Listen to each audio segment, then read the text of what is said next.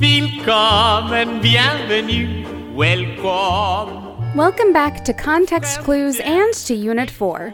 To those of you who completed the meeting with the instructor assignment, thank you.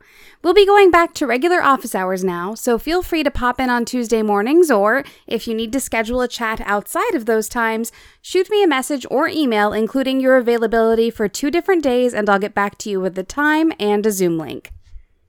For this unit, we're watching Anna Deavere Smith's Twilight, Los Angeles, 1992. It's a piece of theater that's very likely unlike anything you've ever seen, and it comes out of a couple of rich performance traditions that I'm really excited to share with you. Before we dig in, I do want to reiterate that you really do need to watch the content warnings Flipgrid for this particular play before you watch the play itself, as it gives both content warnings and some explanations for how I'm sharing this particular piece with you. In art of any kind, you'll often hear people talking about form and function. These categories address different aspects of the art. Form has to do with the structure of the piece of art, the container in which it operates. In painting, the form might be pointillism or expressionism, oils or acrylics. In theater, the form might be contemporary realism or musical comedy, a 3-act structure or a solo show. Function is about what the piece of art is trying to do, to entertain, to challenge, to inspire, to creep out. The common wisdom is that form and function can or do or should work together. For example, a lot of queer and feminist performance traditions, especially in the 70s through the 90s, centered non-realistic and avant-garde performance traditions, not just because they were different from the Broadway theaters those movements were reacting to, but because the creators believed that because real life was so often sexist and cis-sexist and homophobic and racist, realism couldn't possibly be a part of imagining a better world without those things. Hold on to this idea of form and function as you watch Twilight, Los Angeles, 1992. It's going to be a part of your discussion post. For now, though, I say all of that to say that I want to align the form and function of this play to 2 different performance traditions.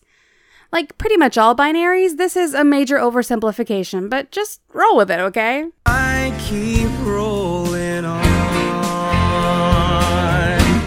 Anna Deavere Smith is an American playwright and performer best known for her incredible solo performances like Twilight, Los Angeles, 1992, about the turmoil around the Rodney King case in Los Angeles, and Fires in the Mirror, Crown Heights, Brooklyn, and Other Identities, about a 1991 conflict between the Black and Jewish communities in Crown Heights. We'll deep dive into her career and process more next week, but for now what you need to know is that she goes into a community soon after a major event. For example, police beat Rodney King in 1991, the trials of those police officers were in 1992, and Twilight Los Angeles premiered in 1993, and interviews a ton of people on every possible side of an issue. In her performances, she recreates each person as exactly as possible, not only saying their exact words, but breathing when they breathe, using their nonverbals, all the ums and ahs and weird little mouth sounds humans make, and their physical vocabulary. As much as her own body and voice allows, she becomes these people.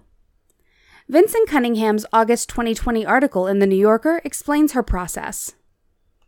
Quote, "Editing is key to Smith's art. She makes distant worldviews sometimes painfully proximate.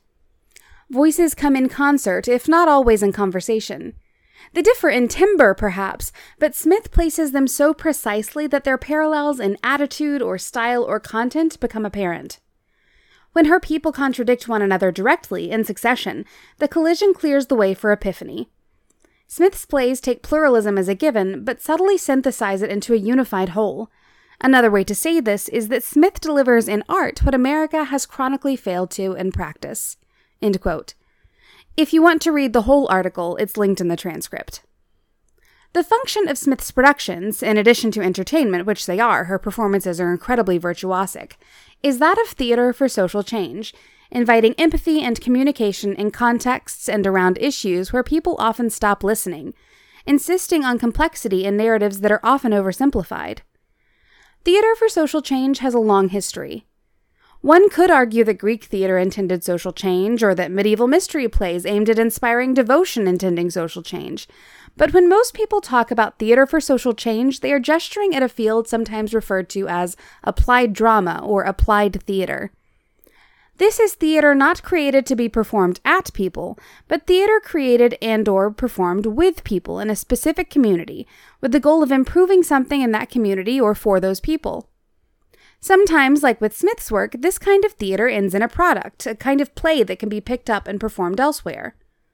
Often, this is a process-focused sort of theater that never ends up generating a final product. We don't have time to get into the whole history of applied theater. There are whole books that do so. The one by Helen Nicholson is my favorite. But I do want to share both a historical and contemporary resource with you. Almost any book, article, podcast, or whatever about theater for social change is likely to trace significant portions of the movement back to someone named Augusto Boal. Boal, a Brazilian theater maker, created the theater of the oppressed, a form of theater intended to help people rehearse the revolution, trying on solutions to problems in ways similar to large-scale, community-wide versions of the sorts of role-playing exercises sometimes done in therapeutic settings. Later in life, he created the Rainbow of Desire, a type of theater that took aim at internalized oppression Boal referred to as the cop in the head. For more information, we're going to watch part of a crash course video. Check it out, fill out your engagement tracker, and come back.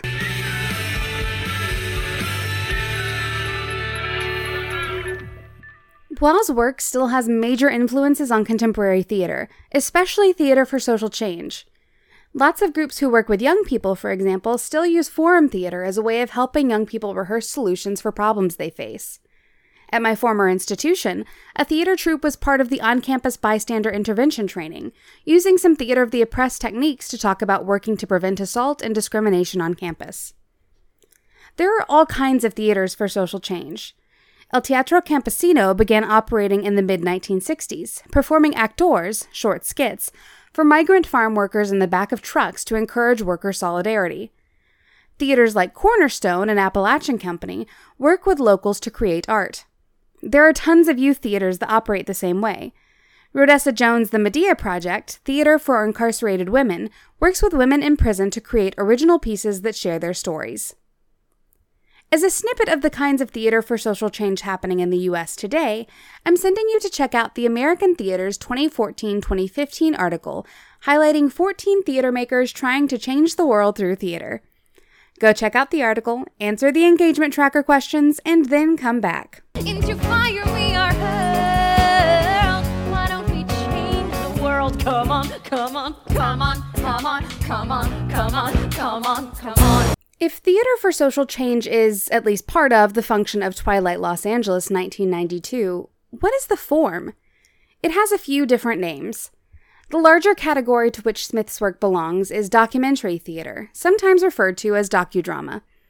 This kind of theater is exactly what it sounds like, theater drawing from real-world sources to share information rather than to offer an entertaining plot or any of the other many reasons people create theater around fictional circumstances.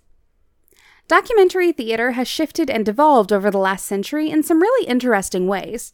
To learn more about them, you're going to read American Theater's Brief History of Documentary Theater. Check it out, answer the questions, and then come back. Ready, go! And to me, he says in parentheses, don't be shocked when your history book mentions me. The article suggests that documentary theater, verbatim theater, ethnographic theater, etc. are interchangeable terms. In reality, it's a squares and rectangles sort of situation. All verbatim theater is documentary theater, but not all documentary theater fits most common definitions of verbatim theater. Verbatim theater is the specific kind that Anna Deavere Smith uses to create Twilight, Los Angeles. If you're familiar with the Laramie Project, created by Moises Kaufman and the Tectonic Theater Project, it's also a well-known American verbatim theater piece. To learn a little more about verbatim theater, and to think about how some of this theater operates outside the U.S., you're going to check out a video interviewing several British verbatim theater creators about their craft. I'll catch you back here when you're finished. Insert appropriate song or audio clip here. Excellent. Now you have more information about the context in which Smith's play is operating artistically, and the content warning gave you more information about, well, the content. That means it's time to watch a play. As a reminder, you can watch the play in shorter chunks in your engagement tracker with moments of on-screen violence removed, or you can choose to search for the full version in the PBS Great Performances series. Either way, you'll view the play, answer the questions about it, and then come back here.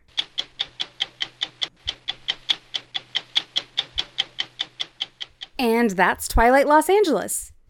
This whole engagement tracker is due Saturday at midnight, but Wednesday you have a discussion post, so let's talk through what that looks like. Question 1 for 3 points. What was it like watching the play? What did it mean to you to know that these were words someone really said about something they really experienced? Think about form and function. How did the form serve the function of the play? How did watching all these different thoughts and voices and opinions through one person's body and voice affect your experience versus watching lots of different people play the different parts?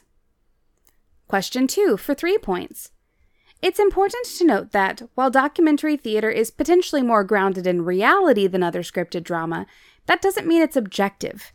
Creators make choices about whose voices are highlighted, how much of their stories are used, what stories they're juxtaposed against. This is important to remember because it's easy to think that something being real means it's truth, but it's also important to remember because just because a creator includes someone's voice doesn't mean they're co-signing their actions or point of view. How did Smith's editing shape the narrative?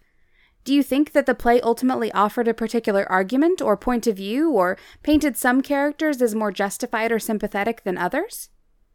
And finally, offer a discussion question for your peers about the play for 1 point. I also want to remind you that there are larger discussion sections further down the forum, so if you have things you want to chat about with the broader class, about this play, about other things we've watched, about whatever, as long as it's within the course guidelines of mutual respect, there are spaces for that.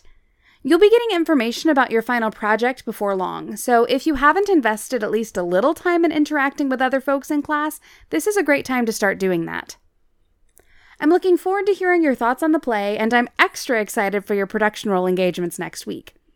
As a heads up, they're going to have more of a hands-on component than anything we've played with yet, so do your best to check them out early in the week to give yourself time to think. It shouldn't be a bigger time commitment to actually do the work than usual, but you'll need to be able to put a bit of planning into arranging the work.